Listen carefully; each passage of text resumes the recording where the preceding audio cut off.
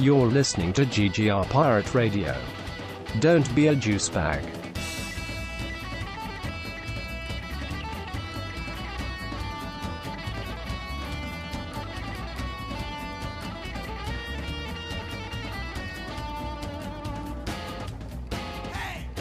Exactly. Alright guys, let's jump right into this because we've got so much stuff to talk about. We're actually going to debut a new segment today. MC is prepared for it as well because he has a rant and so do I. We referenced a nickname last week and that was Double Bird Lunsford. We're going to test that out. We're going to see how that goes because I'm going to just let the rage fly for a little bit on some things that came up this week as far as like our geeky nerdy world, particularly about Game of Thrones. So we'll talk about all of that coming up here soon. But like, can I just state that it makes me very, very happy that all of us have seen Avengers Endgame, so we can actually talk about this and we don't have to worry about like potentially ruining somebody's experience with it. Right.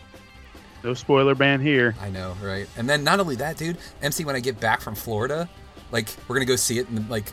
We might have to go see IMAX, dude, because I haven't seen an IMAX movie since I saw the Harry Potter Goblet of Fire, I think is the last one I saw in IMAX. So, jeez, oh man, yeah, it's been like 10 years ago. Yeah, exactly. It's been. It's a lot better than mine. Mine is that third Batman film.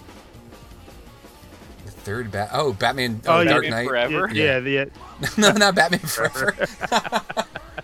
Dark Knight Returns. Where Bane has the rap battle, yeah. That Rises, by the way. Thank Dark Knight Rises, thank you. Which one of you is the best rapper here? He breaks that dude's neck. Oh God, we're lame. There was another part that I really liked about your article too, Stephen. We'll just tease it and then we'll get into it. But when you're basically like doing the quotes of all the things that people thought were going to be in the post-credit scenes. Like, I pictured it in your dumb guy voice. Yeah, sometimes I come across that way, even in written form. To me, that was, like, just a sampling of, like, I've been on Reddit for the last hour, and it's 1 a.m. Yeah. What kind of weirdo fan theories are people just spouting out at the moment? Yeah. But, yeah, dumb guy voice would also work there. Yeah. But, yeah, like, all of the different theories, and the fact that there was none of them was actually kind of satisfying too. Like, and I got to use the Thor meme again, which is always fun too. Like, yeah, and I think the Russos put it well. They're like, look, it's kind of the end of this whole massive arc, and it's kind of nice that it's somebody else's problem to figure out this whole future business, and we didn't have to think about it for a second. Yeah. Yep. Faux show. Let's go ahead, and if you guys are ready, I think we can go ahead and jump right in here. Let's go ahead and kick this off right. GGR Pirate Radio starts right now. We are starting in 5, 4, 3, 2, 1. Broadcast starting. Good job. You're listening to GGR Pirate Radio. Don't be a juice bag. Run around this city like it's your damn shooting gallery. Yeah, what do you do? What do you do? You act like it's a playground. You beat up the bullies with your fists. You throw them in jail. Everybody calls you a hero, right? And then a month, a week, a day later, you're back on the streets doing the same goddamn thing. So you just put him in the morgue. You goddamn right I did. This is called Pirate Radio. And as the puck drops, the words that DC fans have been waiting to hear since 1974, the Washington Capitals are the 2018 Stanley Cup champions. $10 for a BJ, $12 for an HJ, $15 for a ZJ. What's a ZJ? You have to ask, big man. You can't afford it. This is called Pirate Radio. Lady, I'm afraid I'm going to have to ask you to leave the store. Who the hell are you? Name's Ash. Housewares. 4-leaf clover. Make a wish. Wish you weren't so fucking awkward, bub. This is called Pirate Radio. Before we get started, like, oh, these are stupid guns. Guns are for jerks. It's like, yeah, no, action news.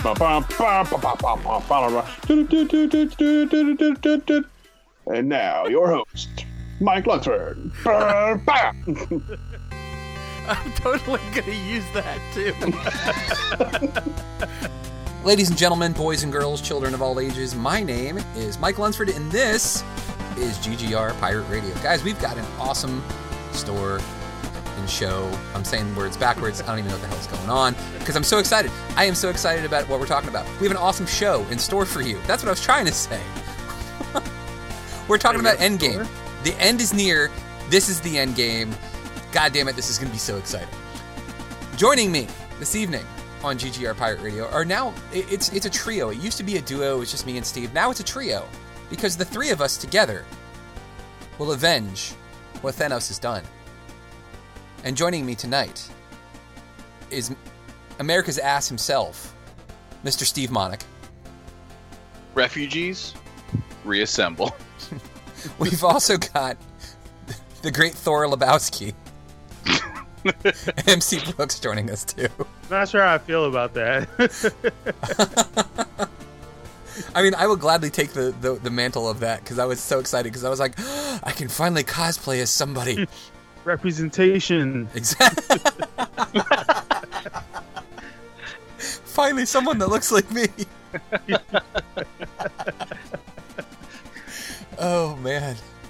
My favorite thing going around, like right after the movie, was there was some article. I think it was the New York Times, but don't quote me. I'm not sure exactly what publication, but they were promoting. Chris Hemsworth had he has an app that's like an exercise app, and it's like get ripped like Chris Hemsworth's Thor in Endgame. And I sent that to Mike, and I'm like, done. Check that off the bucket list. Yeah, exactly. As you're like, welp, and you just like smack your hands together. You're like, that's a day's work. It was like, we're not even gonna preface this, guys. Like, there's no spoiler alerts. Like, if you haven't seen the movie at this, like, here's the thing. I feel like the first week, the first like 7 days, you should respect the spoiler alert, right? But anything after that, that's on you. Because, like, if you're on Facebook right now, if you go on Facebook right now, I feel like it's fair game. You should be able to post whatever you want about what happened in the movie, right? Like, it's that first week that you have to, like, at least respect it. But now it's the same thing with the podcast. Like, there will be a warning, like, hey, if you haven't seen it, don't listen yet. But, like, I think that anybody who really wants to see it has probably seen it. Yep. Or I mean, like, at this point, you know that the levees have broken. So if you haven't seen it and you're worried about spoilers, I feel like the impetus is now on you to take the actions to avoid any kind of media or content. Like, you shouldn't be on Reddit. You shouldn't be on YouTube if you're at the point where you're like, I haven't seen it and I don't want to know anything about it. It's kind of like, I don't know, if you DVR the Super Bowl or something. You know, once the thing is out, it's now on you to stay away from the things that might spoil it if you need to find out what the result is unspoiled. Yeah, exactly. And I think that, like, what we'll do, too, here is we're going to start with... We'll get into Endgame. We will talk about it in great detail here in just a little bit. But I think what we're going to do is, because we teased it a little bit in our cold open, is we talked about the nickname Double Bird Lunsford as a rage nom de plume for me, where I could just rant and rave for just a moment. I'm gonna go into the Double Bird Lunsford for just a second here, because I want to praise the geek community on one hand, and then I want to thrash them on the other. Because the geek community, by and large, was awesome about Avengers Endgame. Very little was spoiled. Most people were very cool about it, but other people were watching out for each other too. Like, hey, if you haven't seen this, don't go here because they spoil it. Or if this is, if you haven't gotten a chance to see it, you may not want to see this. Those sorts of things. So there was enough done respectfully to keep people from potentially ruining their experience with this movie if that's not what they were looking for. Like, I really think they did an excellent job of self-policing this. On the flip side, there was little to no restraint with Game of Thrones. When Game of Thrones, I want to say it was the third episode of this season, aired.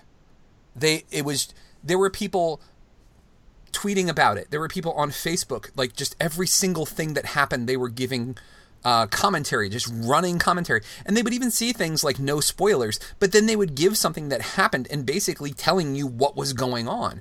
And like, we've talked in great detail on this website and on this podcast about how we don't really care about spoilers because execution is crucial. But like, after seeing so many people just brazenly just like tell entire plot points of what was going on in Game of Thrones, I'm kind of leaning more towards the you shouldn't spoil things at all camp.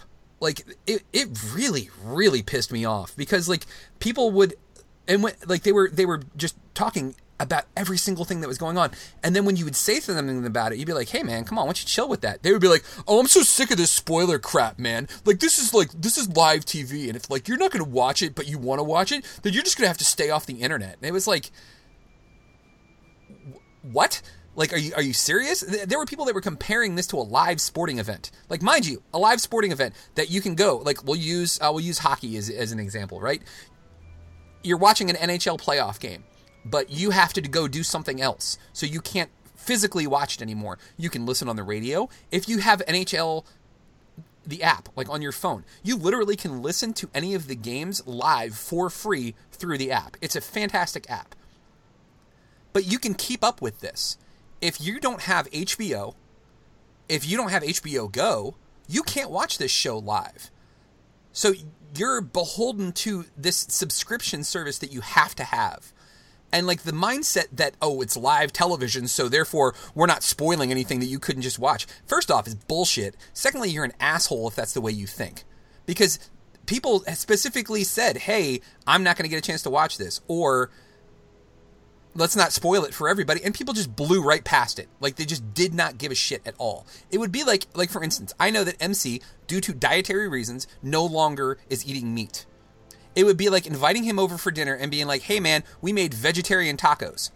And being like, oh, it's made out of cauliflower, it's made out of this, it's made out of that. Then he eats it, and then I'm like, oh hey, by the way, there's pork in that. It's not that he's allergic, it's not going to kill him, but it's a dick move. Like, you don't do that to somebody that you consider a friend or a colleague or like a peer in your group unless you just want to be an asshole. And that's the problem that I'm having with our community right now. Is people are like, for some reason, they're setting their feet in concrete and they're like, I'm going to be an asshole because this is the stand that I want to make. When the stand should be the other way around. It's, I want to protect the people that want to be part of this community instead of, let me divide this community by being a total dick. That's my piece. I'm stepping off my soapbox now, but like, seriously, like, y'all need to find Jesus or something, because that's some bullshit. Like, to sit there and purposefully ruin shows because you have this weird stance that now television is somehow different than movies. It's the same basic principle. You have to pay to watch it. And that's my piece. So there you go. Firing with double barrels right there. Right. Sheesh. Yeah. Like, it's... We have made a concerted effort here at GGR to be a refuge where you can enjoy the nerdy things that you want to enjoy without having to worry about people being dickheads. And like, just watching the people just don't care. And like, at one point when Walking Dead was on and like people actually watched it, I accidentally spoiled somebody's death, and my friend was like, I haven't gotten a chance to watch it because I was at work. You know, I'm a nurse. Like, thanks, dick. And I felt like an asshole, like, for days, because I potentially ruined something for somebody, and it wasn't their fault. And, like, instead of, like, getting up on this high horse and acting like, you know, somehow I'm better than them because I have some feeling about it, I apologize, because that's what you should do. And, like, especially in the modern age that we live in, where everybody watches things at different times, it's really not fair to say, well, if you're not watching it live, then sorry, loser, you know, we're going to talk about it anyways. Like, it really, really rubs me the wrong way. And it was shocking to see how little people cared after they were so careful with Avengers. Yeah, I agree. Go ahead, MC. I think we're on the same page though. Yeah, well, I was just going to say, I mean, I did think it was pretty ironic that, you know, literally even though I'd seen Avengers Thursday and then again Friday morning, like I was pretty careful, and my timeline was really good about, I didn't, outside of specific groups that were created solely to talk about the movie itself, like just across my normal timeline, I was very fortunate. I didn't see anything, out of pocket, anything that was spoiler. And I did have a couple people who were being assholes, and they were posting about what happens to certain characters very openly and publicly, and I just blocked them because that's not cool. But I did think it was odd that that's largely how Avengers was treated. But Monday morning, soon as I log on Facebook, there are Night King memes all down my timeline.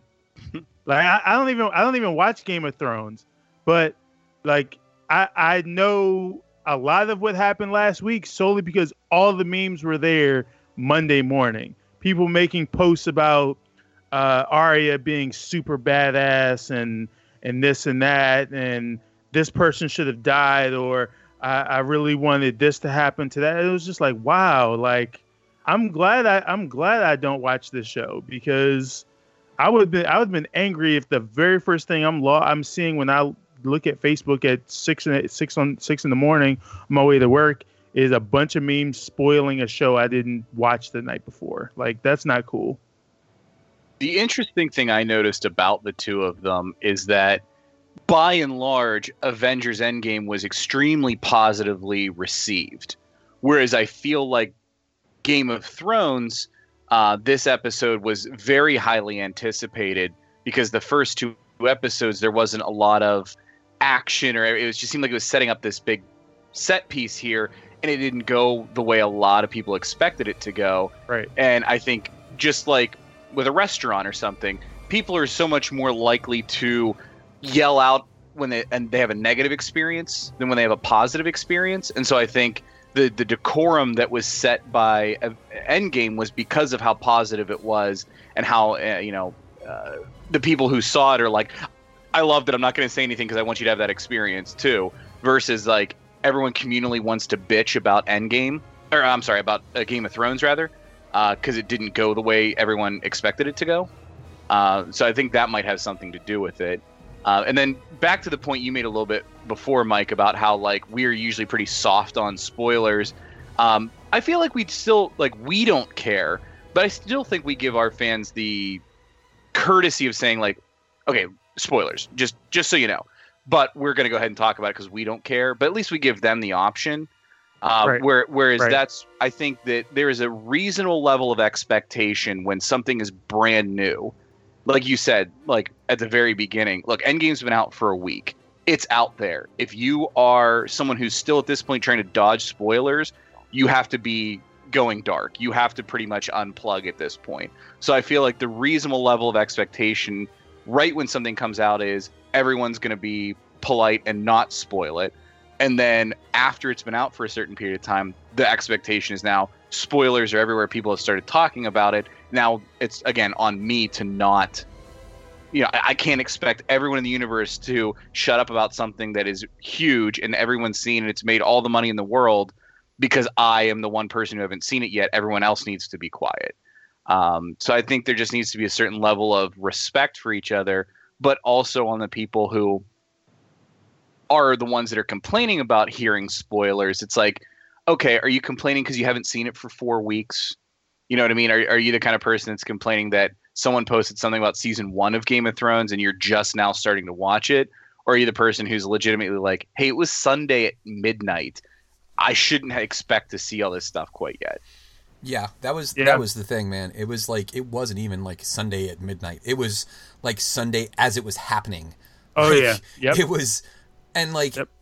it was just an overall lack of respect for anybody, and the fact that there was such an angry backlash from people, and psychologically speaking, maybe it was people who were they were so pent up from not being able to talk about Avengers, they had to spoil something, and they were just I can't do this again. I gotta say something. The fucking Night King dies. They just couldn't keep it in any longer. It was like nerds Tourette's, It was awful.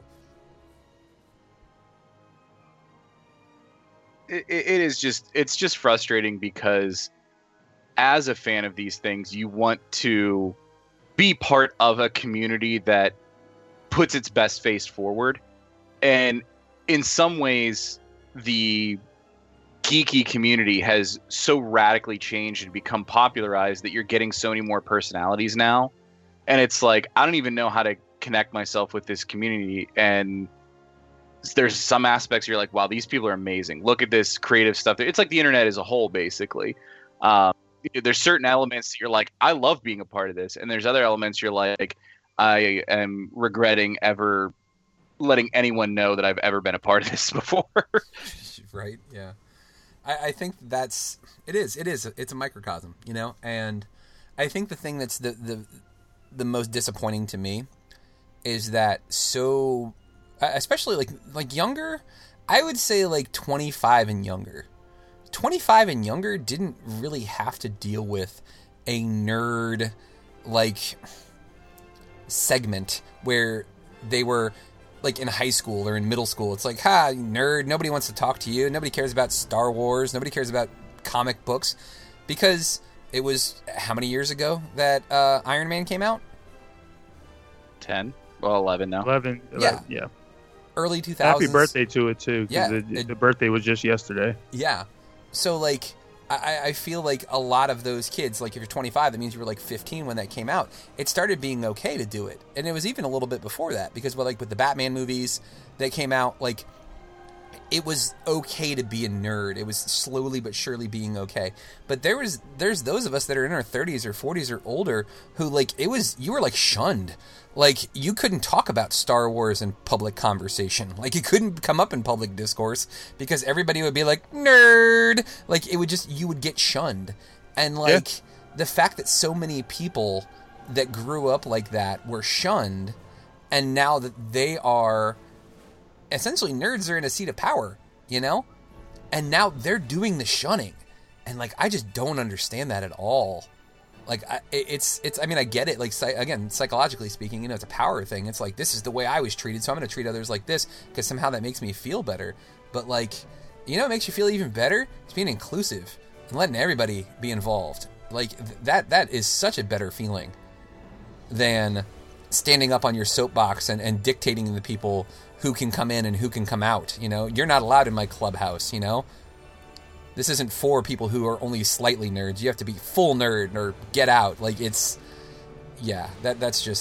it's disgusting, dude. And it's why we are what we are. And honestly, I'm going to toot our own damn horn here because it blew my mind because we missed a whole flipping week of podcasts, and we haven't written any new content since I wrote the Star Trek review and Steve wrote the Geek Sheets. We just are not writing a lot of content, but our readership and viewership is up substantially. Like it's not even like like a little blip here. No, like from last year. Let me just, because this is what we're gonna do because it's our goddamn podcast, and I'll talk about what I want. But like just from last year, comparatively, year to year, from last year to this year, when it comes to the number of people that have been going to and reading our website, we are up 410%. Whoa. Wow. A 410% increase from 2018 to 2019. Oh, yeah. And on top of that, remember the numbers that I was telling you guys? I was like, oh, yeah, hey, these are our numbers that we have so far. Yeah, it's actually bigger than that because I miscalculated. So when you're looking at it on a daily basis, because that's kind of how we want to look at this, if you take, let's see, right here. I'm assuming this is like we went from 2 people to 8 people. Is that correct? Yeah. Yes, we went from 2 to 8. No, we went from, and I'm pulling this up right now. Yeah, we're talking about like if you do this number times 4. Where's my handy dandy calculator here? Because I was calculating it earlier today. We're talking about roughly 10,000 people a month. Wow. That are listening to or sharing or downloading our podcast. So, yeah, we're on to something because it's increasing. I think people are starting to realize that all of this like negativity, all of this like, and that's That's my other rant. I'm going to have another rant, and then I'm done. I swear to God. No, you're not, but that's okay. That's what we love about you. Well, and that's what I appreciate. Well, double bird. Here's the other bird. Yeah. Go.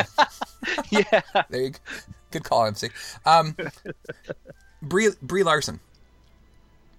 Everybody needs to shut the fuck up about Brie Larson. Like, I am so sick of seeing articles and stories and Facebook posts about how she's horrible and how she's negative and she is violently feminist and how she doesn't get along with any of the other Avengers cast and how she fights with everybody. Like, I'm fucking sick of it. I am fucking sick of it already. Because here's the problem. Most of these stories are conflated. Most of them are not even anywhere based in reality or based in truth. It's comicbook.com, you know, a website that you would think you would be able to go to for decent stories about these sorts of things. And it was talking about like, oh, Brie Larson has an attitude problem and she's shitty and she's a piece of shit and she's mean and she's rude. And like, if you read all of her quotes, you could see where maybe somebody would take it in that context. But if you watch the video, the actual video where these quotes came from, it's like they're talking about two completely different things. Because the video is like, one of the things they talk about, like, so Brie, do you work out? And she was like, is that really even a question? Like, I kind of have to. You know, I'm a superhero. You know how tight those suits are? And in the article, they're like, when asked if Brie Larson works out, she got insulted and was like, how dare you ask that question? I was like, that's not how that went at all.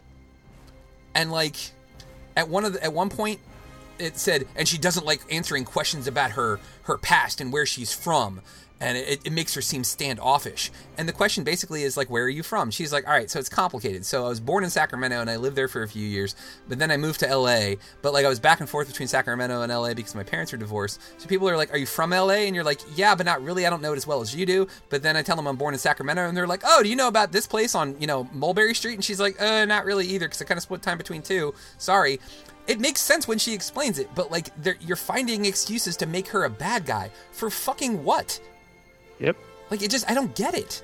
It doesn't make sense because she said something shitty to somebody about a completely different movie that everybody tried to equate to Captain Marvel. Because I can't even remember the name of the movie. What was the movie that came out that she was in, that like Oprah was in and Reese Witherspoon was in? It was Wrinkle in Time. Thank you, Wrinkle in Time. When somebody asked her about like the reviews of Wrinkle in Time, her response was, I don't really care what an old white dude has to say about Wrinkle in Time, because it was made for, you know, for an African American audience. It was made for young girls. I want to see different reviewers because 99% of movie reviewers are old white men. I want to see some people of color. I want to see some diversity reviewing this movie because that's who it's for. And that's what's wrong with saying that. And that became this like rallying cry against her. She doesn't want white men to see Captain Marvel. That's not what she fucking said. Like, people are literally fabricating shit just so people don't like her. And like, I just, it baffles me that people have, one, that much free time. Two, like, why do you want to hate somebody so much when they haven't done anything to warrant this? I think you're giving them too much credit, to be honest with you. I think it comes down to someone says something moderately controversial, like something that isn't just 100% vanilla, bland. It was the best time of my life filming this movie and everything was great. Like literally nothing that could be written about. So they latch onto someone that has something that can be polarizing. And then you're going to have your outlets probably owned by the same parent company writing both sides of it, because you know what that gets is clicks. It gets more eyes in front of your ads. And that's really what in my opinion, like why these like kind of things like this whole Brie Larson thing, like it snowballed so dramatically, is it's like, oh my gosh, the biggest franchise in the universe right now, we finally have something that's like legitimately controversial that we can write a billion articles that just aren't fan theories or questions about the future of it. Like it's something we can get into like the dirt on the MCU. And so like, let's write a billion articles about this and keep writing articles and nitpick every little thing that happens so we can get more clicks out of it. Sometimes I get jaded about that, like when it comes to like the business side of things, and I get that they got to make money. I'm okay with like the economy as a whole, but sometimes it's very dirty the way it happens. Yeah, and there's an added layer onto that too, because it wasn't just articles that were doing this. There are legitimately a ton of YouTube videos where people are splicing tiny little things from the group interviews that the actors will do together, and they're splicing like bits and pieces together to make things seem like the people on the Avengers cast have an issue with Brie Larson, or like they're trying to low key throw shade at her while also sitting right next to her, or they're contradicting something she says to make her look like she's stupid and doesn't know what she's talking about. So that was a whole other thing, because I mean I watch a ton of the fan theories videos and whatnot on YouTube, and I see it pop up in the next or the recommended, and it's like, oh, the YouTube algorithm got you. Yeah, it's like, oh, Chris Hemsworth doesn't like doing interviews with Brie Larson. Jeremy Renner, makes Brie Larson feel stupid, and it's like this is what they're just spliced interviews where you can tell that they have edited like what was a full interview, and they've edited sections of it to make it look like even the people who work with Brie Larson think that she is a bad person.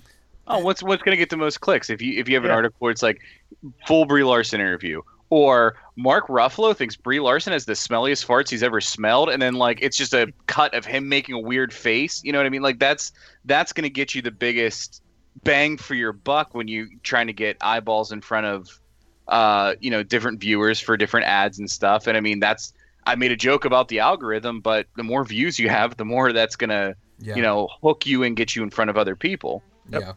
I mean, it's the algorithm definitely works. And I'll give you an example is when I was watching that video of her, which is the most benign video. It's cute, actually. She's very charming in the video because she's just like, she becomes, instead of like this person that's taken on this persona of like, standoffish, because honestly I thought she was, from all the things that I had heard and read, but it turns out all of those are bullshit, because she's like a 20-something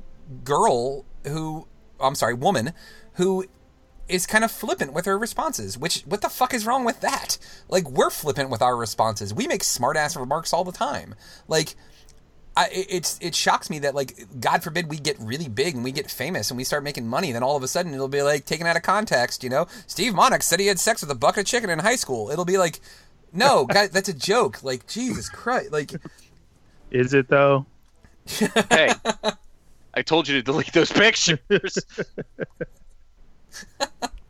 It's scary. Like, but watching that video, then they were videos that were like, so-and-so owns this person, so-and-so owns that person. Like, they just, man, like, it's ridiculous. And then, like, the thing that gets me is they'll like, okay, we're not going to talk about him for much here because it's not really our forte, but he seems to like have the market cornered on this on YouTube, and that's Ben Shapiro.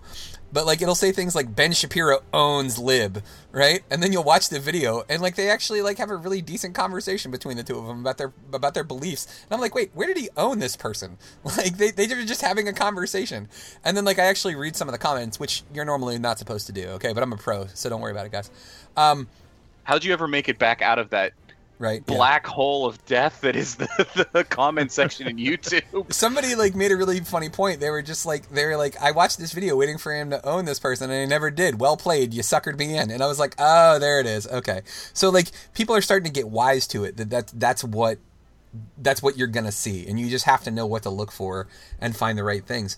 Like, we've gone way the fuck off topic, but like just for a quick second, man, how scary is it to think that you can't trust anything anymore?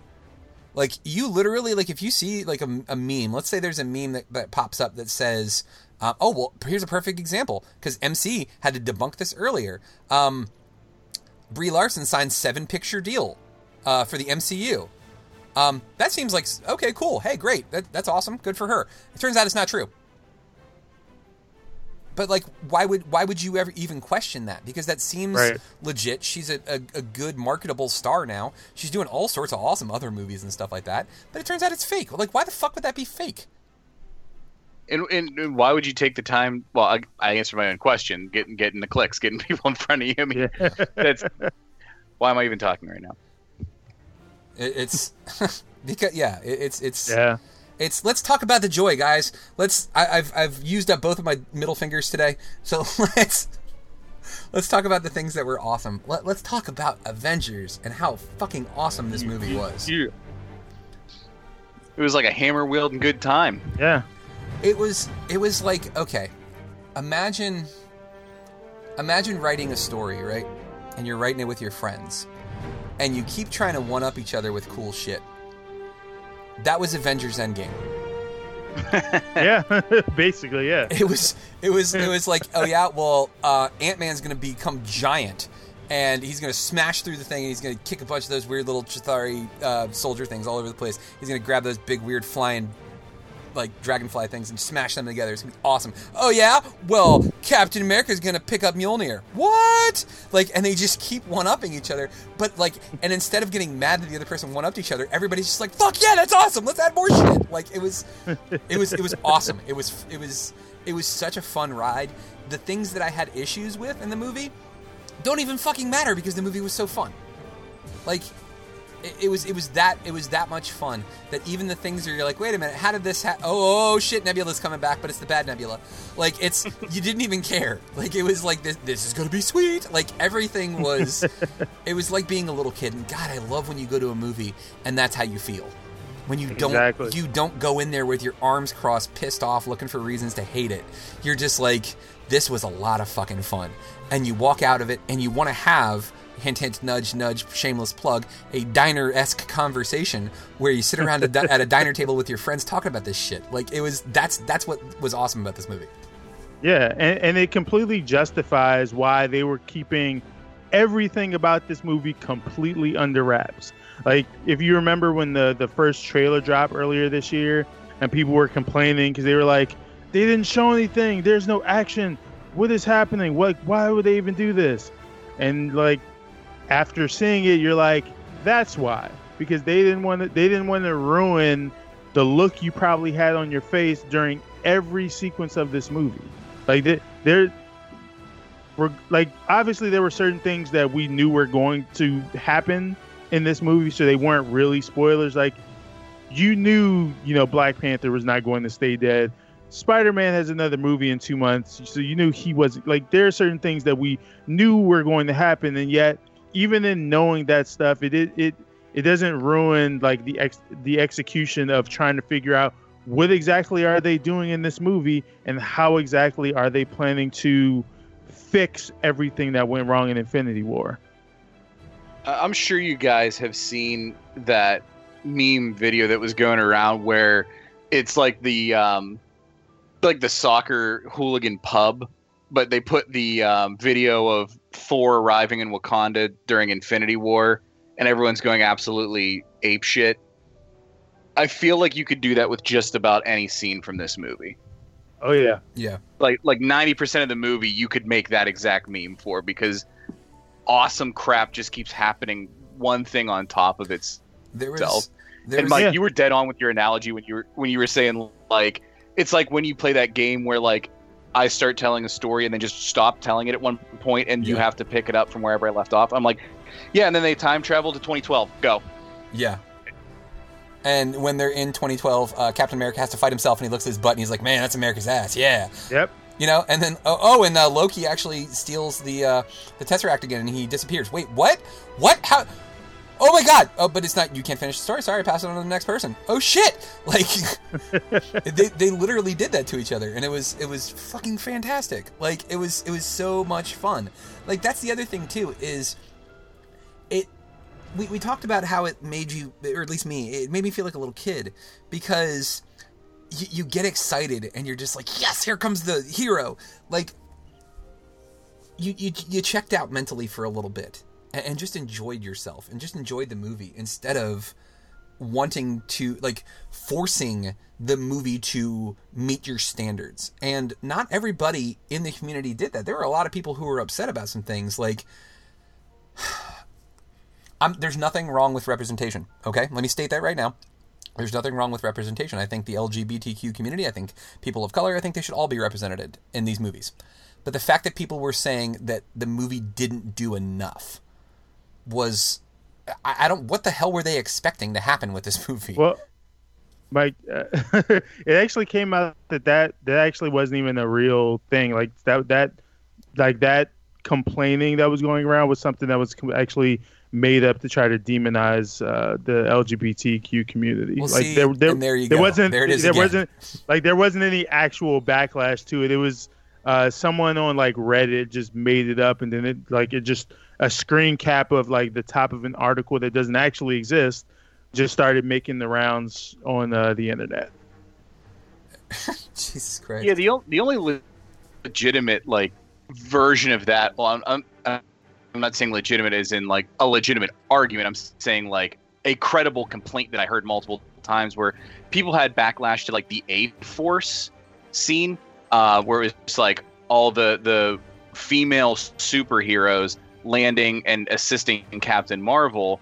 And to me, I was like, well, the only problem I had with that is like, I don't think Captain Marvel needed help. Needed the help, yeah. You're like, it's just like, what were they doing? And there's a artist reviewer guy. I don't know exactly what to call him, but he's a fellow like podcaster and stuff, and he does a channel called Nando V Movies. And he recently did one because that's what he does. He takes these great movies and does. He goes, one little tweak would make this just that much better. And his was having Nebula as the one carrying the gauntlet instead of Captain Marvel, because like her whole thing with Thanos was she was supposed to be getting the stones for him, and now she's getting the stones away from him, and it completes her arc. And then she would legitimately need Gamora and other people to assist her to get her to her end destination at the van and stuff. And I'm like, yeah, that makes a lot more sense. But yeah, you're always going to have people that are going to gripe about something like that. Yeah. I love the Russo's answer to that too, because there's an interview that the brothers did that came out like a few days ago where they kind of answer a lot of the questions that people have and then talk about some of the stuff. And they actually said with that particular scene that they were actually debating about whether they were going to include it, because they were like, I don't know, like, is it pandering? Is it just really awesome? And then they were like, ultimately, even if it is pandering, it's just a really awesome shot, so they just put it in there anyway. Well, and that's the thing is they didn't add any subtext to it. It's not like all of the women were like, come on, we have to rally behind Captain Marvel. No, they just did it because they're badasses and they're superheroes, and that's what superheroes fucking do. And like that's why it didn't like even like remotely set off any alarms in my head. I just watched it and I was like, look at all the chicks getting together. This is badass, dude. Like that's all it was to me. Yeah, I mean, when the whole film is self-referential and going back and literally pointing out this is our 11-year history. Yep. To me, I actually almost took it more of as a shot to DC and saying like, look at all the ladies we have. I mean, congratulations on Wonder Woman and everything, but like, look what we've built. You know what I mean? And that was the way it's always been. It's like, remember Avengers. You know, remember all these different little Easter eggs from Guardians of the Galaxy and all these, hits that we've had, the biggest moments in the MCU. And then there's these little subtext ones of like, we've built this interconnecting web of characters and story, and a lot of it's getting paid off now. And yeah, you're right. Like the Russo said, it might have been a little on the nose, but for the point of saying like, we have built more than just, we didn't do a Zack Snyder and just take the Watchmen and put it on screen shot for shot. We've built something, and this is an element of that. So, no, it didn't bother me, other than I'm like, I don't think Captain Marvel needs all these people. Yeah, right. But that's the nerd version of me where I'm like, well, with her power set, and then, okay, whatever, dork. No one cares about that. The movie was incredibly satisfying. So, like, if you were looking for, because we love doing food analogies here, because that's like our new thing this month, or at least this last 30 days. If you want to compare Avengers Endgame to a restaurant, I don't think it's your 5-star Michelin-rated Gordon Ramsay run restaurant where everything is like the greatest thing you've ever had. But it's like, I would say it's like, it's not quite Olive Garden where it's like low-level Italian food that everybody loves. It's like Carrabba's.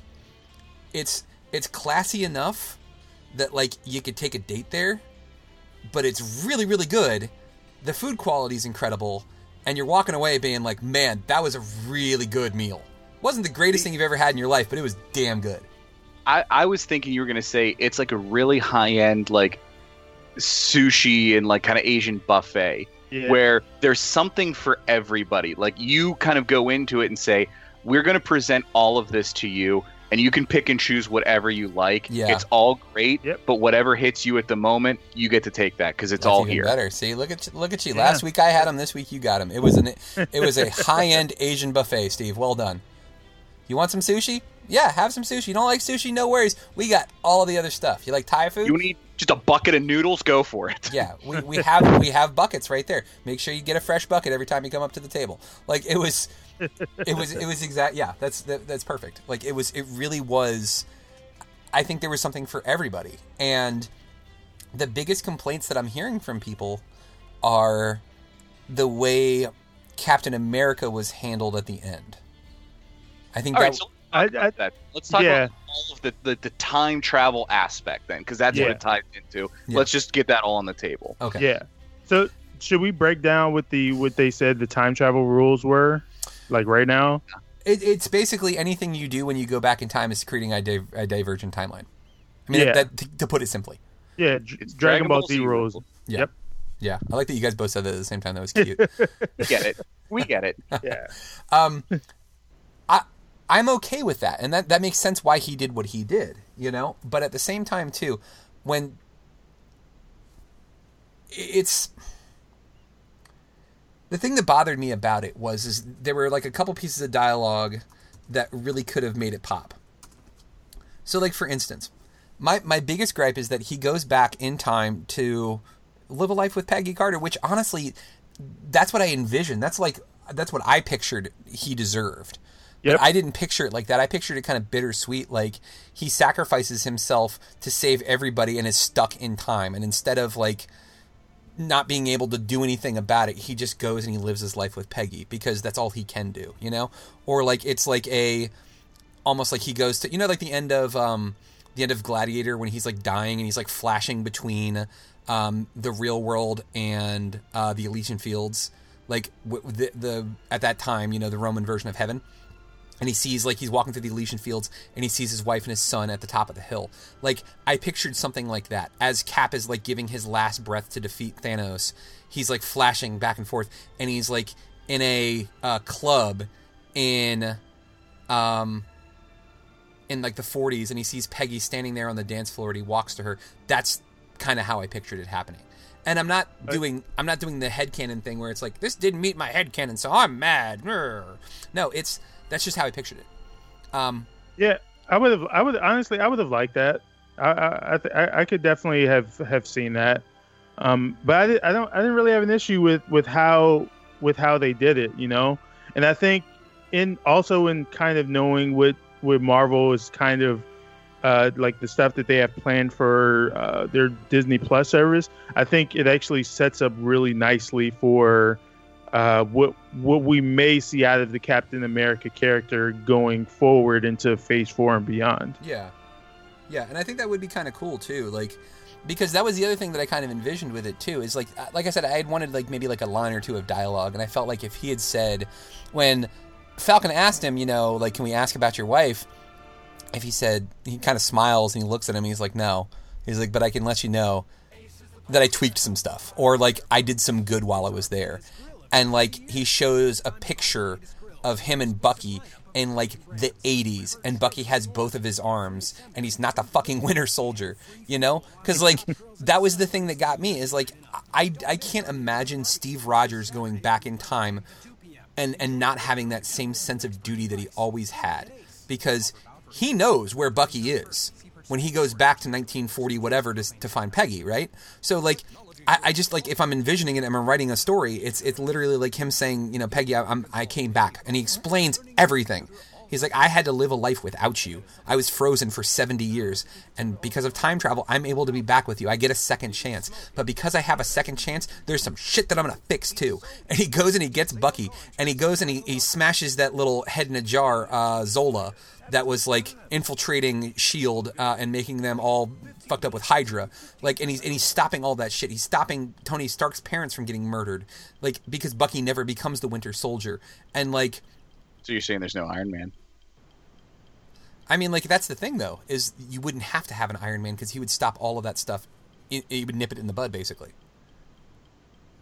Yeah, so... but then, like, Thanos is still out there, and he would come in that universe, right? Because if you're splitting the multiverse off, there's still Infinity Stones, right? So then, if it's just Cap, then there's no Iron Man. We don't know how Black Widow and Hawkeye, like, because you'd assume, like, Cap would probably be running S.H.I.E.L.D., because we know that what's his face, Robert Redford is Hydra. So let's say Nick Fury and Cap are running S.H.I.E.L.D. Maybe Clinton, Black Widow don't come in the same way. So I mean, it would, but then maybe this is how they set up like X-Men, and maybe that's how they bring them in. So who knows? I do have an idea of maybe what how they can bring X-Men in, but to Mike's point. This is another thing that the Russos actually touched on in that interview. So I'm going to read a little bit of what they say about Captain America. They said, to me, Captain America's action in the end wasn't the fact that he wanted to change anything. It's more like he has made a choice. He chose to go back to the past and live with the one he loved for the rest of his life. The time travel in this movie created an alternate reality. He lived a completely different life in that world. We don't know exactly how his life turned out, but I like to believe that he still helped many others when they were needed in that world. Yes, there were two Captain Americas in that reality. It's just like Hulk said, what happened in the past has already happened. So if you go back to the past, you simply created a new reality.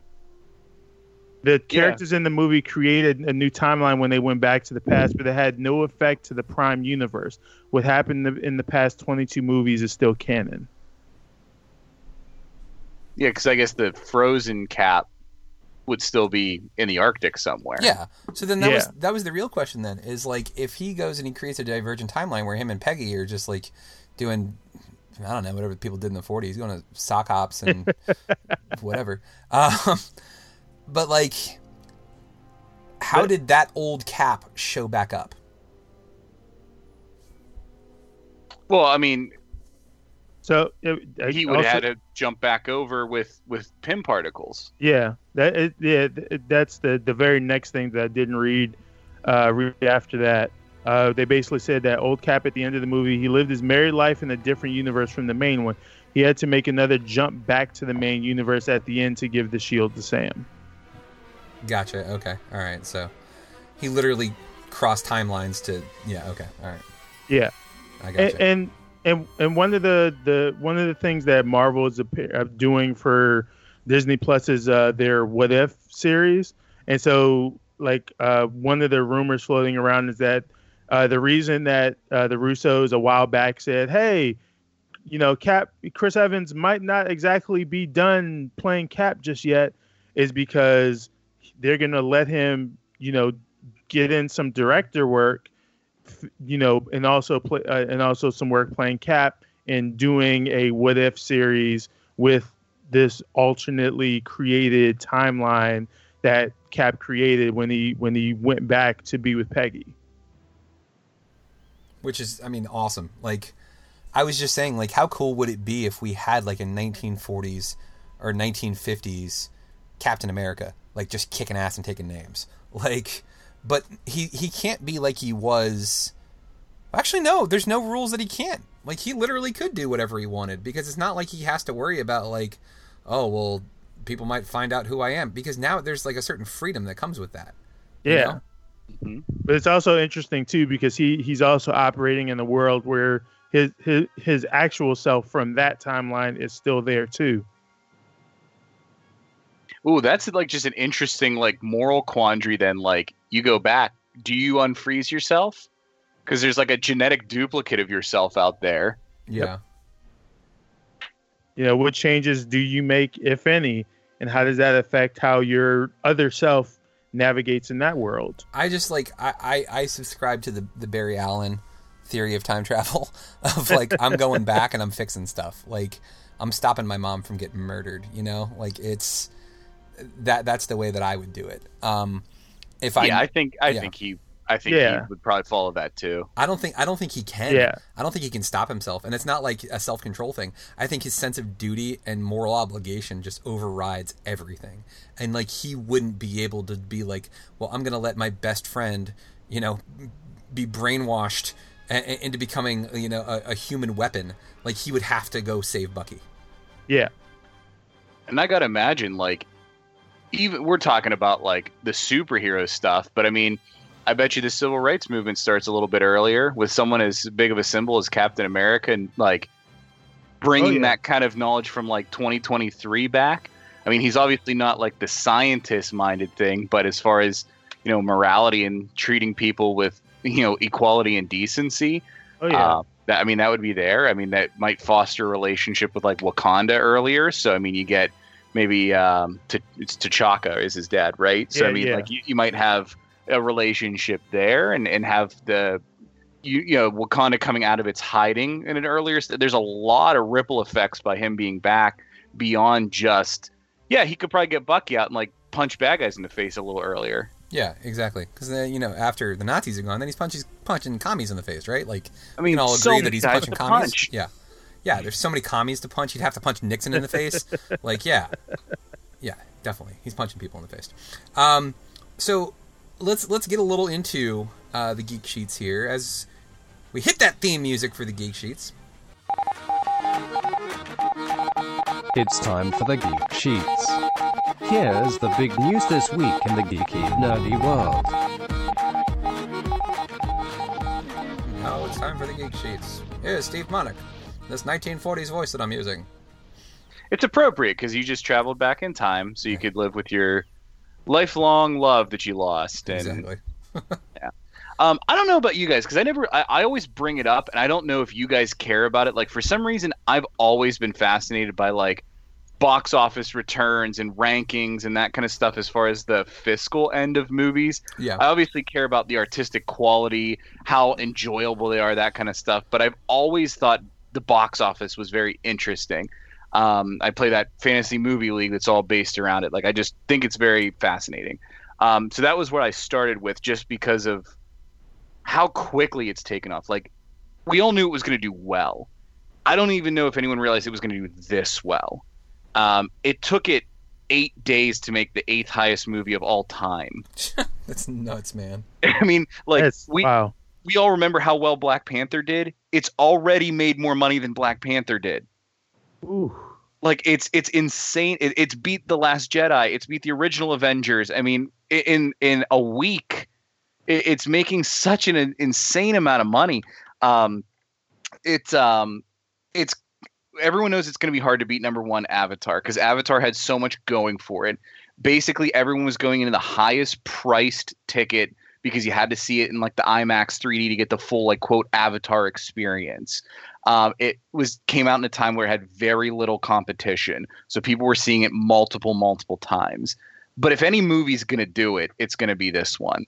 Because it has 11 years of backing, because people are going to see it multiple times, because it does have some of those premium theater prices going for it. Avatar was $2.788 billion.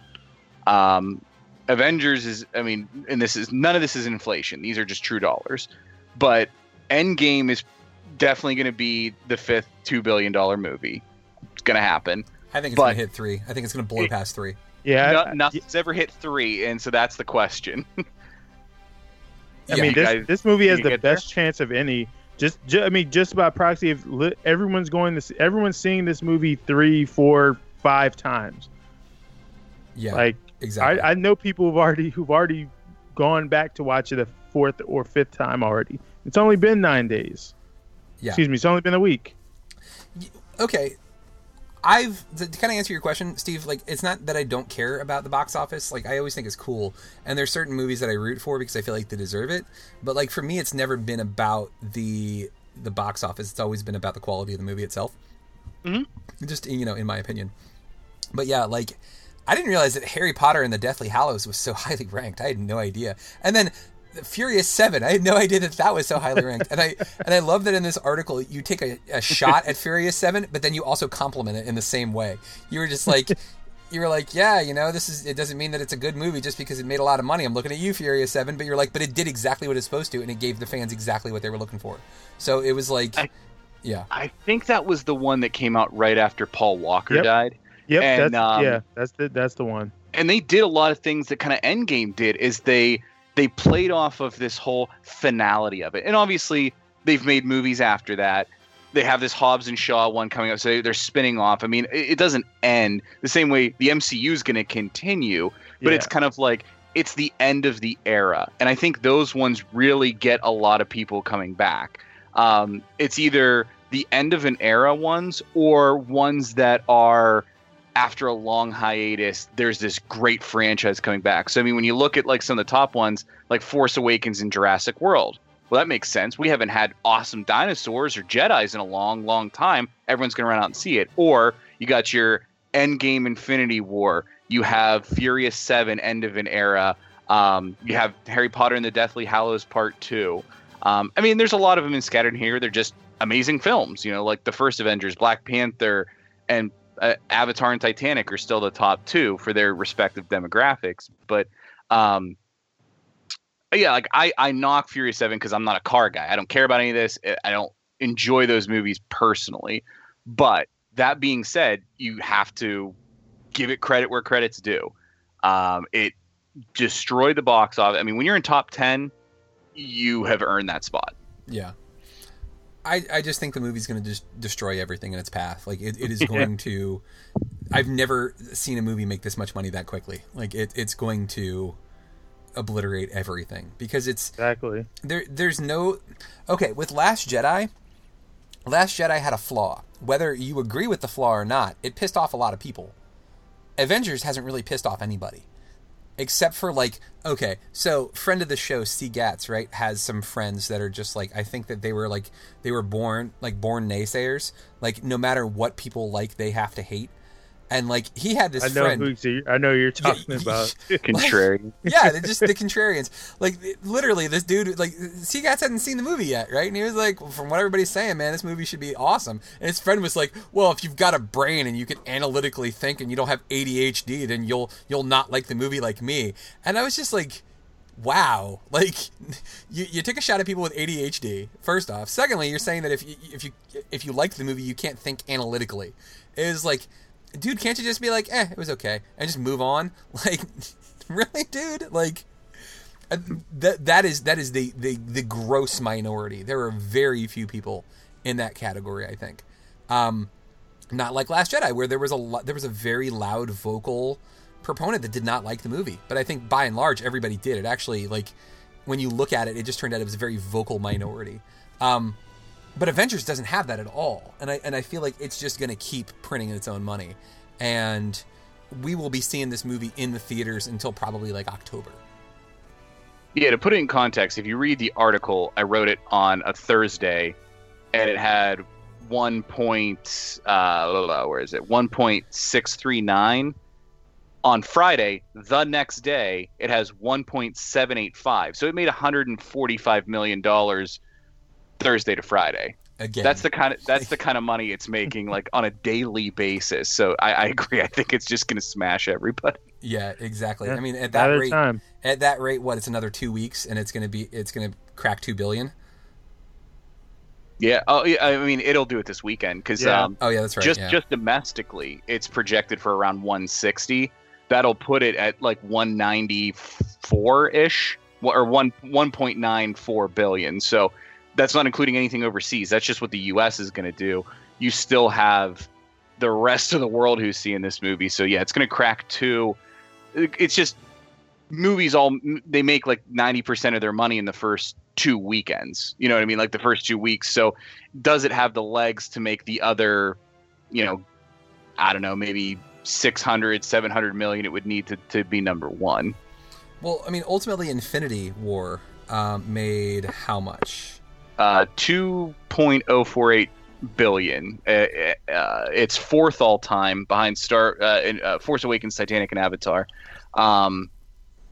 Yeah, so I mean, Endgame's only like 260 million behind what Infinity War did. Goodness gracious, jeez. It's incredible. I mean, like I think it would be the first to break 3 billion. I think we all kind of agree on that. So topic number 2. I mean, we don't really need to spend a lot of time on this one because, like, is there a post-credit scene? Nope. There's post-credit sound. Yeah, exactly. Like, but yeah, like I'll even do the voice that I pictured you when you were writing this. I bet there will be a teaser set up at the Fantastic Four against Galactus. And then the other guy's like, no way, it'll be some kind of hint that the time travel opened the door to the X-Men. And then the other one's, maybe it'll be something bittersweet with Spider-Man leading into Far From Home. Wrong. Yeah, all of it's wrong. That's just how I picture people talking about this. Like, even though that's all of us saying What are the odds we hear that voice somewhere tomorrow? Oh, I'm so going to use that voice like all day. Hey guys, just cross your eyes and shake your head around a lot like you're super important and articulate. Wow, that was a... I don't know if you actually ever saw that person in real life, but that's a very accurate depiction of that person. But yeah, like that's... Jesus. Yeah, I was fine with. I want to get your guys' opinion. Like, were you expecting one for one, and two, now that we know there isn't one, like, are you disappointed or is it kind of like meh? No. I mean, they told us beforehand that there was no post-credit scene, and I'm not upset at it because I feel like everything that could have been a post-credit scene was just a part of the movie. Like, anything you could have put in there as some sort of homage to something from one of the previous movies. No, I feel like they just made it part of the movie. They found a place for it. So I'm not upset that they didn't, include one in it. And then also the other reason I'm not upset about it is this isn't even the last movie of Phase 3. That comes out in 2 months. So if they're going to tease anything for what the next phase of movies is going to be, it'll probably be a post-credit scene for that movie, since they're taking about a year off before we get something for their Phase 4. So I'm not upset. I'm not upset about it. I feel like this was a love letter to the fans, and they kind of just hit every point that they needed to hit. You didn't feel there was a way to sign that love letter with a kiss on the post credits? I think that's Spider-Man. Yeah. I think in the form of a 2-hour movie. Yeah. That's like it's a post-credit makeout scene. Yeah, right. Like, it's a sweet makeout sesh. P.S. I'm expecting, and it's yours. I was fine. It didn't bother me at all. Honestly, if they had done it, I think it would have been cheesy. Because then it would have, like... This was the biggest, baddest thing ever, right? Like, this event, this whole series leading up to this. Like, and if all of a sudden at the very end, let's say Galactus shows up, right? It's like, well, then all of that shit we just did was worthless, because now here comes another bigger, badder dude. And basically, it ends up being exactly what happened to The Walking Dead, where it was like, it's just going to repeat over and over and over again. So they were very smart in not doing that. And and instead of like saying, because like we all saw DC and Warner Brothers try to copy it and being like, oh, well, we need to have an overarching franchise. And then so did like the Universal Monsters. They tried to do it too for some weird fucking reason. And like everybody tried to create this cinematic universe, and like it doesn't always work. And I think if Marvel's smart, the first thing that they're going to do is like they're just going to start doing some movies for single characters. And if they want to tie them together, they can. They don't have to. You don't always have to have a big giant thing. And maybe, I mean, they're going to make $3 billion off this damn movie. Like, they'll be all right if they got a little, like, creative with some of the things that they're doing. I mean, like some of the movies after Spider-Man. I mean, we're getting a Shang-Chi movie, for crying out loud. Most people don't even know who Shang-Chi is. Yep. So I think that they're gonna flex their muscles a little bit, and we'll see some different things. I mean, we'll get another Guardians of the Galaxy. I mean, most likely it'll be Asgardians of the Galaxy. I mean, like what else would you guys want to see next after this? Ultimately, go ahead, MC. No, I was gonna say, well, I think they're gonna. I think they're gonna probably stay in space for a bit. If anything, they could probably explore a lot of the space-based characters and whatnot that they have. Like, we know that they're gonna do a Captain Marvel too, considering the film. I mean, the film did well, so they're gonna do that. So I'd be curious to see what kind of stuff they want to explore for that. They could obviously do something like a Nova Corps movie. Which I feel like they've kind of talked about. I know they're doing an Eternals movie. So I mean, I'd be curious to see because I think they'll probably do it twofold. I think they'll focus a bit on like space-based stuff, but I think they won't ignore like Earth. So we'll get stuff like Shang-Chi. We're getting another Spider-Man. Who knows? We may get like a Captain Britain or something like that. Because there was actually an Easter egg for that in the movie Namor. too. Yep, and Namor, which I think that's the most obvious one, and I hope Marvel is able to figure out whatever the rights are with that character, because I mean having Okoye mention Tremors underneath Wakanda, I mean that's a huge Easter egg there. And then the Doctor Strange 2 director a couple months ago posted a photo from the comics where you can clearly see Namor coming after, trying to help a drowning Doctor Strange. I mean, like I feel like the evidence is there. They just need to go ahead and figure that out. You really could do some fun stuff though now that because Doctor Strange, we really have only seen him in his one movie. And then in the 2 Infinity War movies, and he's due for a sequel. And I really like the idea of seeing some of like the weird mystical stuff that he could bring to the table instead of just like because I mean they even said like the different eras that you have, like you're going to get into the space stuff. I think in like the mystical stuff would be absolutely kind of fun. Yeah, you really could see some things that would be different than what we've seen thus far. I was talking with Mandy about the MCU and where it's going and what she thought about the movie and everything the other night. And the point I made to her is like the reason I believe the MCU is successful where other connected universe startups have not been is because Marvel was smart enough to make a series of movies that are connected but are a vast variety of genres of movies. They're not all like, think about like the DCEU, for example. Like they tried to do everything, but it had this dark and gritty Zack Snyder kind of thing. Like even Suicide Squad, that was supposed to be the goofy, weird one, it was kind of dark and weird. Like it just had that overtone to it. But then you think about all the movies that the MCU has. I mean, there's heist movies, there's political drama movies, there's sci-fi comedies. Captain Marvel, to me, almost felt kind of like a fugitive type movie where it's like a cop, they're chasing down, fugitives kind of thing. Like a U.S. Marshals type feel. Like they all hit these different like genre templates, and they Marvelify it. They put superheroes, they put a layer of comedy into it to make it more mass appeal. But they have cast such a wide net from the genre standpoint. I feel if they keep doing that, so like Shang-Chi, if you want to bring in like a martial arts aspect, you're going to bring in that many more fans. And I feel like when you get people kind of hooked on whatever their flavor was they came in to the universe in, you keep them invested throughout everything else the way it's all interconnected. So the question that I have then is, what do you guys want to see next?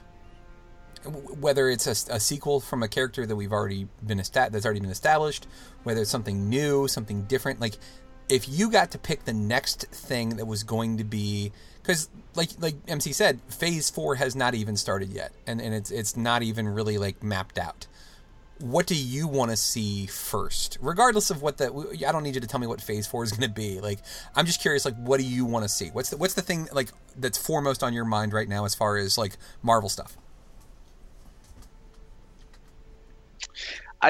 I like the kind of major storylines that they hit. I think Civil War and obviously Infinity Gauntlet were the two biggest like crossover mega from the comic pages to the screen kind of storylines. I like when they take these recognizable titles but kind of twist them and reinvent them in kind of their own way. So I wouldn't have like a lot of people obviously have been talking about Secret Invasion because they've introduced the Skrulls. That would be kind of interesting. That one never really did it for me as much. But if they, again, take this recognizable crossover storyline title and do something interesting and unique with it on the film, I think that's what I'd like to see, is something that bridges the gap for me as a lifelong comic fan.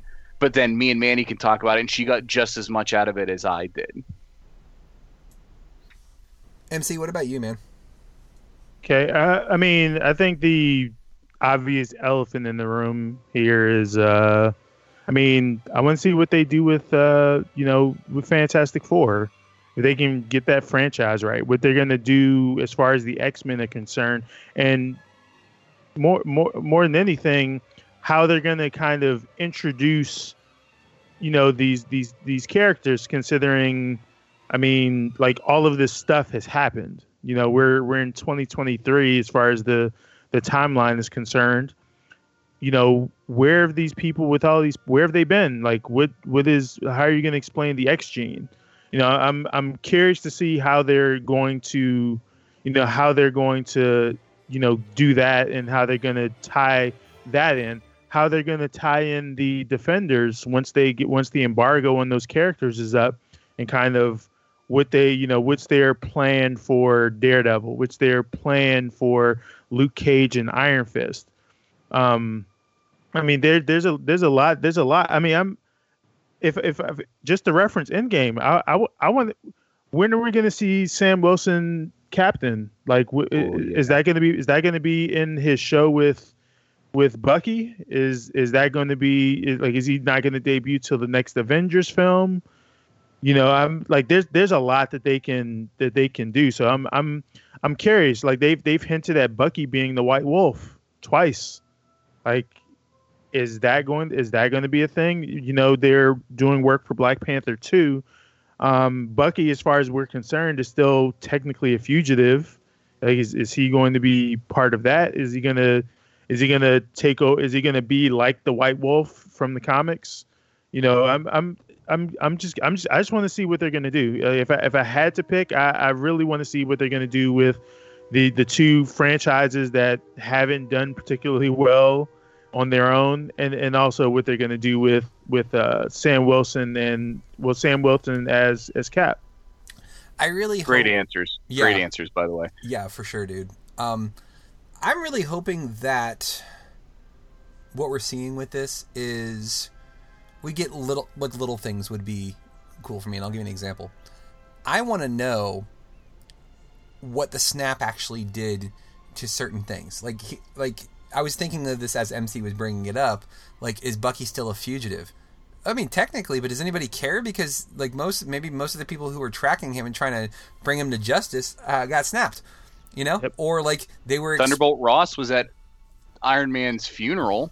You know what I mean? So I mean, he wasn't down there bringing the hammer and bringing cops in. Yeah, I think that maybe like all of this has just kind of gotten like wiped away. Like everybody kind of gets a clean slate after Endgame. I mean, I don't know for sure, but I'm curious. I want to know some of these little things. I want to know. So you want to know, like, I was 2 years into a 10-year sentence. Am I now 7 years into my sentence? Like, is Vulture allowed to go free, or like, how much time is left on his sentence? Exactly. Like you mentioned in your Spider-Man portion of the article, like, was everybody in Peter's high school snapped, or are there like some people who are like high school graduates now? and like are like, you know, moving on to their post-college careers. Like, was there even college because half the professors were snapped? Like, I want to know some of the ramifications of what happened, because there's got to be some answers. But like, now that everybody's back, like, do we just go right back to life as normal? Is everything normal? Like, you saw that, like, I mean, there was no baseball. Like, the Met, like, Citi Field was in shambles. Like, I mean, the Mets suck anyways, but still, like, yeah, it's how can you tell? Yeah, exactly, right. But like, that's maybe the snap did them a favor. It took them out of their misery. They were eliminated from playoffs at exactly the same time. They were actually the only team in Major League Baseball to be eliminated from playoff contention before the snap happened. Oh my God, we're ripping on the Mets for some reason. Like, it's deserved. Hey, they brought it up. This is their fault. Yeah, like the thing that I mean, I want to know that, but also like the X-Men hold a near and dear place in my heart, and I want the X-Men done right, and I still stand by. Don't give me another X-Men movie. Give me an X-Men series on Disney Plus. And that, I feel like that would be, I just feel like that would work better. Like, maybe I'm a purist and I miss the old cartoon, but like, if you make an X-Men series, there's so many friggin' X-Men that like it would be interesting, and you could rotate your cast and characters, and you could have multiple storylines going on. You could have 23 episodes like they like doing on regular TV, and we gripe about that all the time about how too many damn episodes. Well, there wouldn't be too many damn episodes when you got 40 friggin' X-Men. Yeah, and honestly, that that just made me sad that Fox canceled The Gifted, because I felt like The Gifted gave us that. It gave us an X-Men series that didn't focus on, you know, all the main characters, and actually existed in a world where the X-Men don't exist anymore, but they're still mutants and people who have abilities. So I was really sad to see that series go. But if I mean the market is definitely there for that, because that show is gone now. Yeah, I think we're proud. I mean, honestly, they've had to prepare for this phase 4 before having the rights to all of these characters. So honestly, I wouldn't be surprised if we don't even get any X-Men anything for like a good 5 years or so. Because I think you have to let the dust settle from this franchise that's about to end later this year. You kind of have to let people, you know, get away from it, get it out of their mind, so that when you do decide to bring back some of these characters in the next X-Men franchise, and whether it's a show or movie, that there's been enough of a gap that people will miss them. Like, you could probably do a Fantastic Four, because all of the movies have been bad. We're a couple years removed from the most recent attempt at getting that right. But X-Men, I mean, it's probably like a good 5 years or so, I would think. Probably after the next Avengers film. Oh yeah. And it's not like when they got Spider-Man, where it's like they had this kind of handshake deal with Sony, where it's very nebulous on how and when they can use them. So like, just mention them in Ant-Man, get it out there, and we'll go from there. It's like, okay, we own it. We have the rights to do whatever we want with it whenever we want. Let's do it right. Well, the other thing that I want to know too is, first off, why did everybody hate the first two Fantastic Four movies, like with Jessica Alba and Chris Evans before he became Captain America? Like, I didn't hate them. I thought they were fine. That was it. Yeah. I didn't hate them either, but I mean, by this point, I haven't seen them since they were in theaters, so I don't. I mean, I'd have to rewatch them, but I don't remember disliking those movies so much. Unlike the Raimi Spider-Man, they have not aged as well with the absolute plethora of Marvel films that we have to compare them to. Because, I mean, at the time, you had, like, 2 Spider-Man movies, a Punisher movie, and a Fantastic Four. Like, I mean, like, you really didn't have anything to compare them to. Right. So at the time, like, in the theater, like, yeah, they seemed like the Silver Surfer looked great. That action scene where at the beginning, Human Torch is chasing the Silver Surfer. I remember thinking, like, this is amazing. Like, this is how I've always pictured the Silver Surfer, zipping around, flying all over the place. Like, I mean, this is great. And there are still some redeeming qualities to those films. I felt like Dr. Christian Troy looked pretty decent in the Doctor Doom outfit, for example. Yeah. But I mean, there are some like very cringeworthy, like, this is so early 2000s. I remember Sum 41 in snowboarding. Like, these are things that like just haven't aged super well. And whereas I feel like, you know, if you watch the MCU, I mean, you go back to 2008 and watch Iron Man, that film holds up. Oh, yeah, except for the absolutely. MySpace reference, of course. Oh, that yeah. didn't age well. But other than that, That's yeah. Yeah. I think they can do them right. I don't know what their problem has been in that new reincarnation. They tried, it just didn't work. Like, but whatever. I mean, like, now that it's in Disney's hands, like, that's the other thing too, is like, you'll have some naysayers who are like, Disney gets their hands on everything and it just becomes this marketing machine. They're movies. They're meant to make money. And in the right hands, that can be done. And Disney manages to turn even their flops into $1 million films. And like we were talking about A Wrinkle in Time. A Wrinkle in Time did not do well, but A Wrinkle in Time still made a buttload of money. And I'm looking it up right now because I'm curious. Ooh. I know it didn't do well, but like it's $132 million. That's still a lot of money. You know? and Endgame made that amount of money yesterday. Yeah, right now as we're discussing it, that movie made that much money. That was worldwide, not domestic. I get it. Yeah. I get it. From the time we started this sentence to when we ended it, Avengers has made that much money. But like that's kind of my point with this is even in Disney movies that don't like do exceptionally well, they still do really well. And put in the right hands. That's the other thing too, is Disney hires the best. They're not hiring schlubs off the street. They're getting people with the best pedigrees when it comes to this stuff. They don't just go out and get the cheapest person to do it. Like I was gonna say, and I think they've realized too, with just the success of the original couple MCU films, the Iron Man, Thor, the first Cap movie, they realize that there is a market for this when you do it right. That people will absolutely come and spend their money on you if you can do it right. Like it's not just making some throwaway movie where people are going to go see it because it kind of looks recognizable. It's like, oh no, this legitimately looks like a good movie, even if you're not someone. And I think that's the appeal too, is with the early films too, is even if you were someone who is not a superhero person, you could just go and watch them and be genuinely into them because they're just well-made films. Yeah, like I've heard a lot of great things about movies like Winter Soldier. I have friends of mine who like did not care about anything superhero related, but they saw Winter Soldier and it made them want to check out the rest of what they're doing. It made them a fan because it was just a genuinely really good film. So I think Disney, with realizing that, is going to, like, they realize like as long as we put some effort into what we're doing, even if it doesn't exactly turn out to be the best, people are going to come check it out. Well, and that's a perfect example because like I've always read comic books. I've always liked comic books. I was never a huge Iron Man fan, really, at all. I mean, I knew who he was, that he was one of the Avengers, but that was really about it. Like, I was like, he's Batman for Marvel. Okay, cool.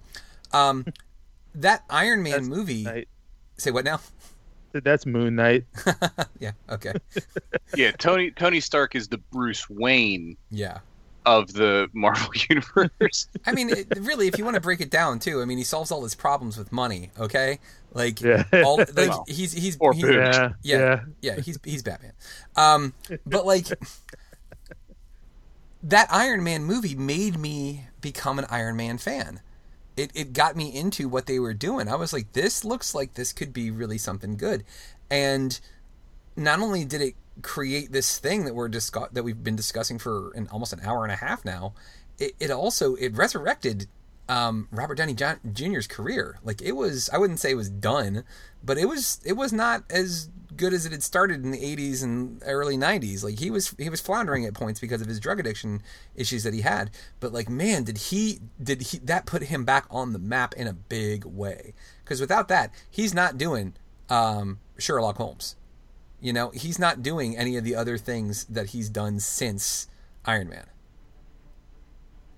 And I think it goes all the way back. I'm sorry, was it Mike or MC that you said, like, you can't just put out something that generally represents it actually has to be a quality film? Like, the idea that, like, if you asked me 10 years ago, hey, you're going to have a wife, do you think she'll know what Infinity Stones are? And I'll be like, do you mean Infinity Gems? But, like the concept of them, I would have laughed in your face. And now everybody knows what they are because of the quality. You can't just take something from the comics, throw it on the screen and go, good, right? It has to be made with quality characters, quality acting, the visuals. I mean, stuff as little as the score. How recognizable is the Avengers like theme? You know, you can hear it in your head right now. All the little details were there.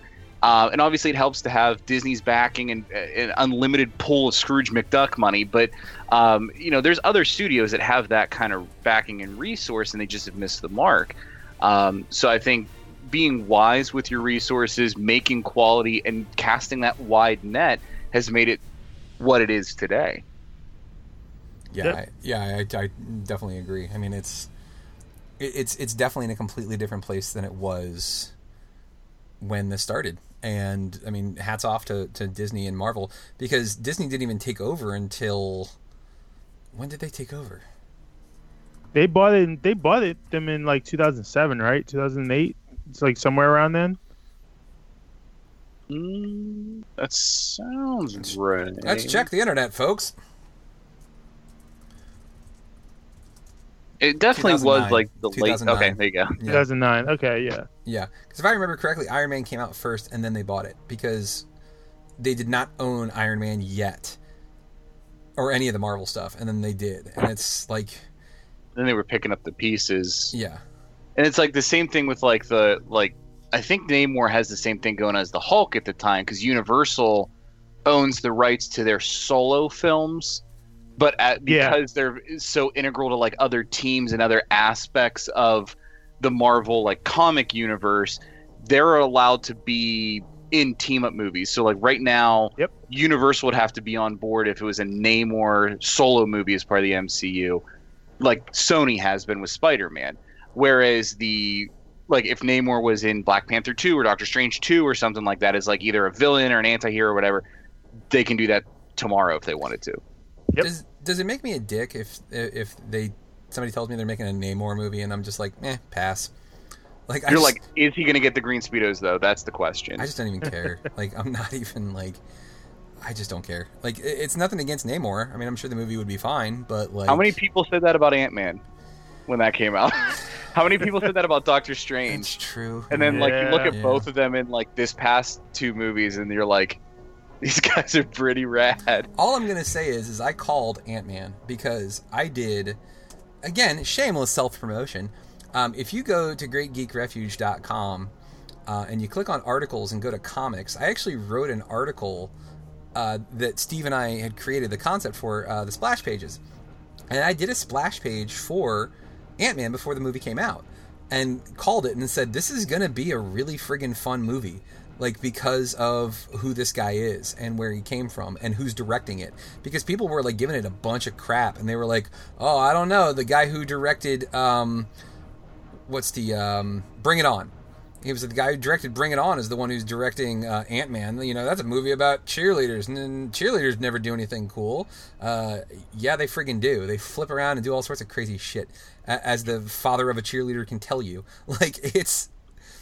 And they hit on that one too, you know, like it's and that I think that was some blowback because Edgar Wright is such a beloved writer director, and he was so involved with it, and then when he dropped off the project, I think people are like, well, this has just gone to shit now, because he's not involved. But it was like, I don't think at that point people also grasped like, did you guys not see Avengers? Like, do you not see like how big of a world they can build.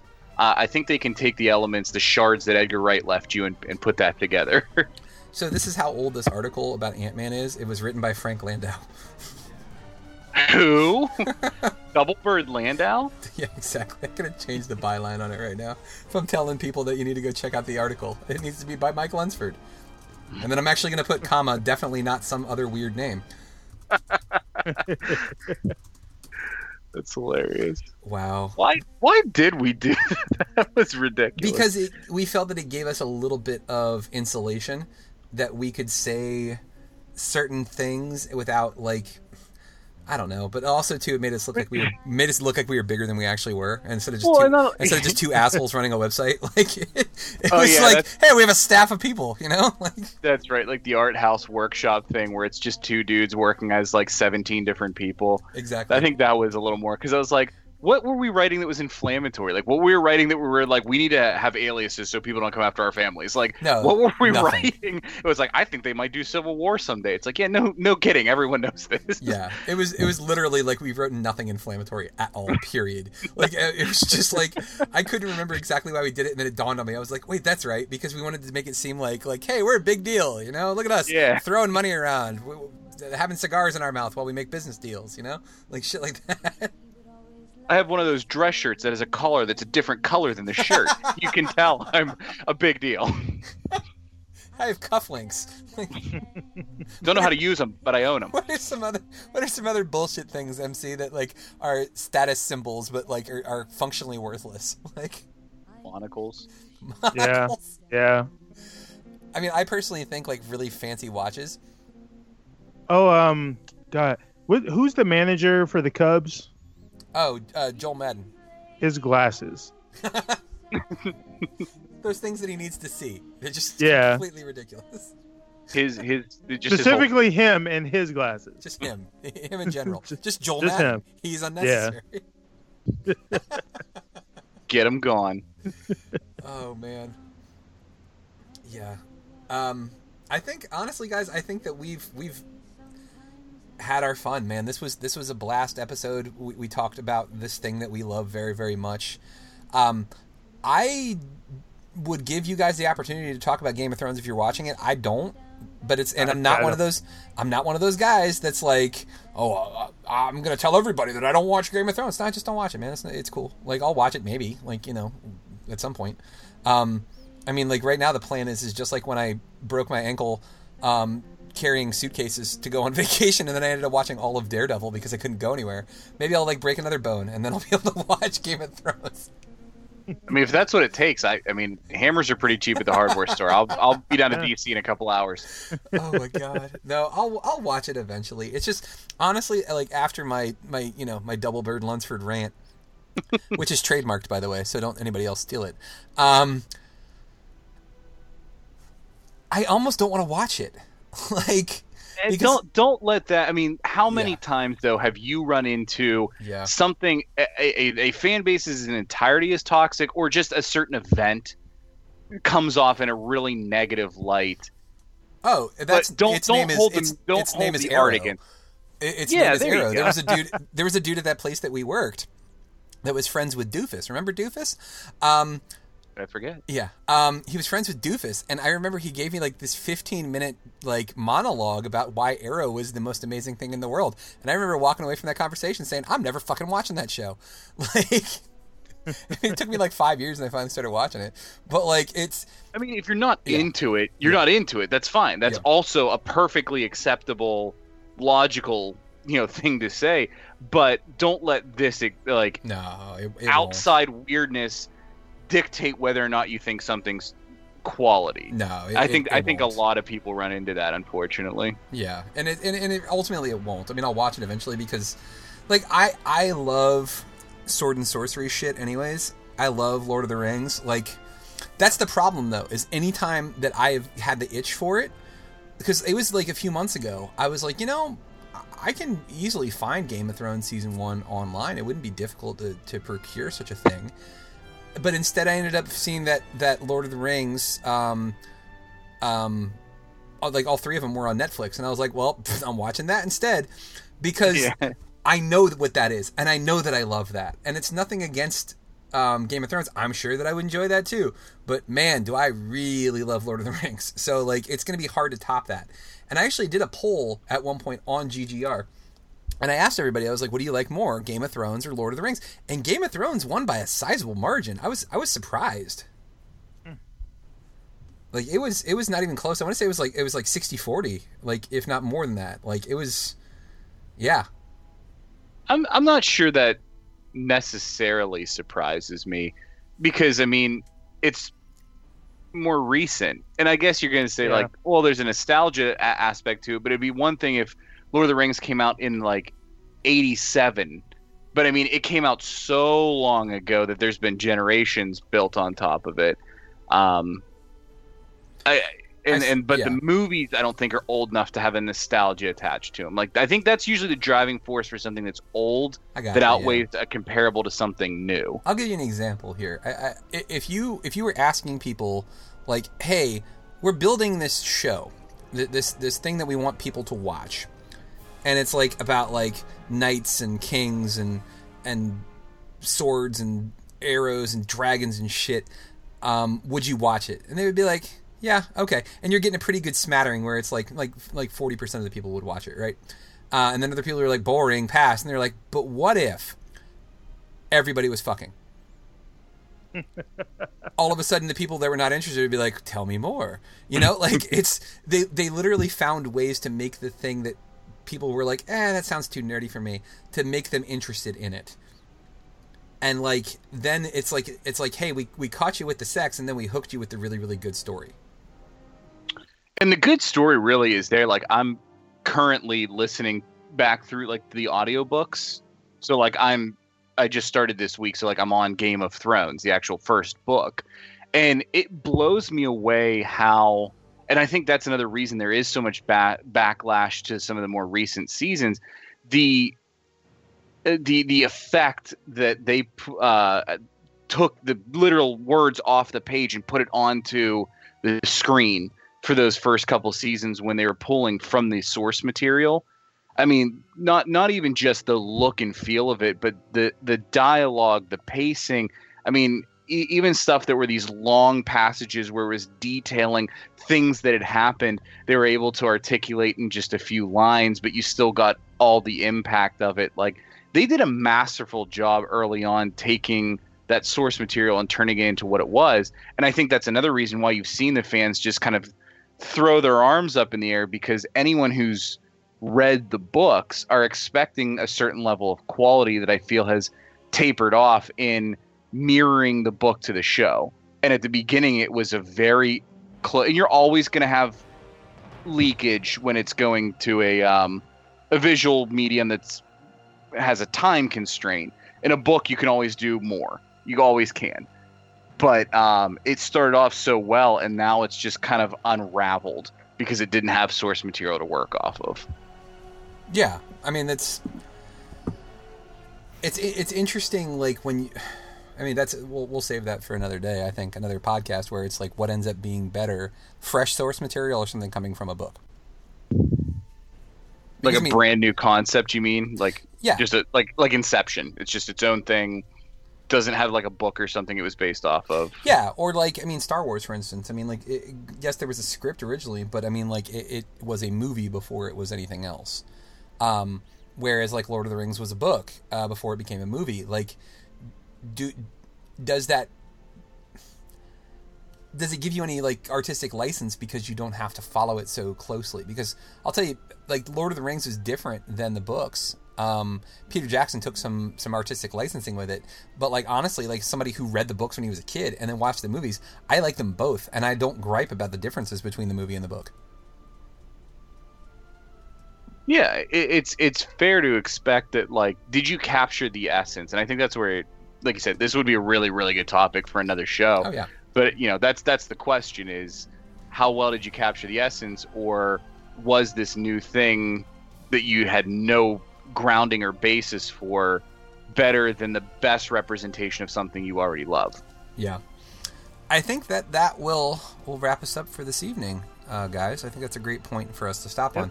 We'll save that for another day. Mr. MC Brooks, I know you're working on it.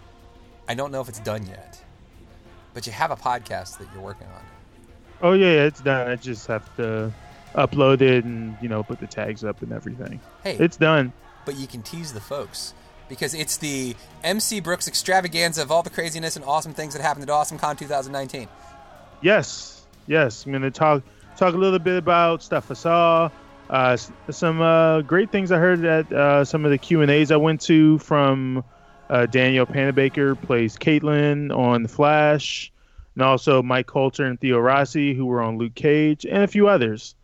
And in addition to going in on my AwesomeCon experience, I kind of rant. I kind of pull my own Double Bird Lunsford, in a sense, in talking about the travesty, movie for my favorite character,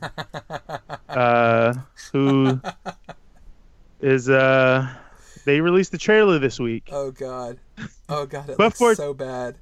But fortunately, there's hope on the horizon because luckily I saw this news prior to recording the rant. But the director did get did see all the criticism and was like, all right, well, we're going to change.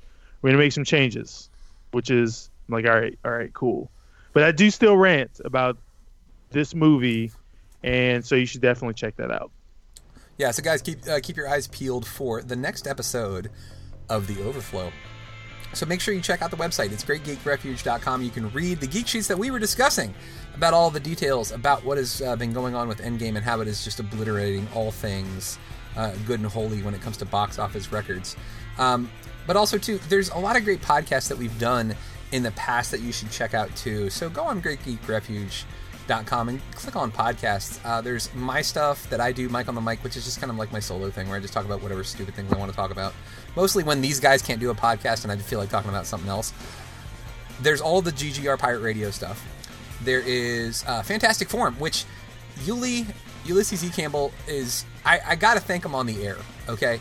Like, I was in a very down state after AwesomeCon because, as I bitched about last week, we didn't get press access, and I took it as a personal slight that we weren't big enough or good enough or talented enough to be part of AwesomeCon.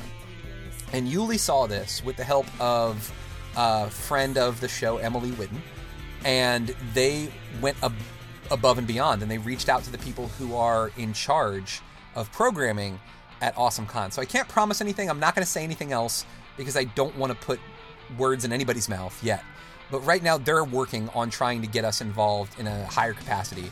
And I just can't thank him enough for being just an awesome dude, trying to help us do our thing on the airwaves. And it's awesome when you have friends who look out for you and have your back and try to help you take the next step.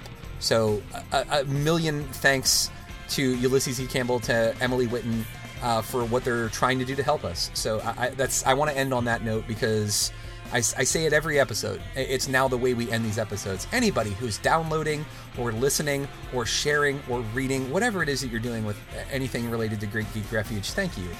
Thank you so much for doing what you do. We really appreciate it. Like, it's awesome to think that there are people that spend their time listening to us talk about dumb shit. And, like, thank you. I can't say it enough.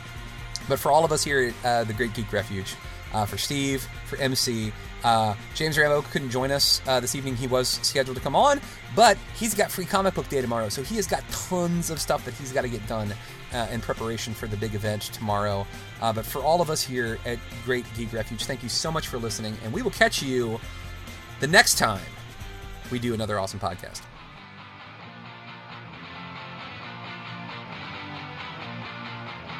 Thank you for listening to GGR Pirate Radio.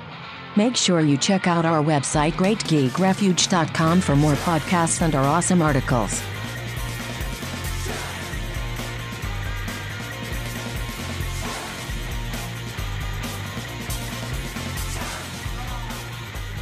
This has been Pirate Radio Network production, Juice Bags.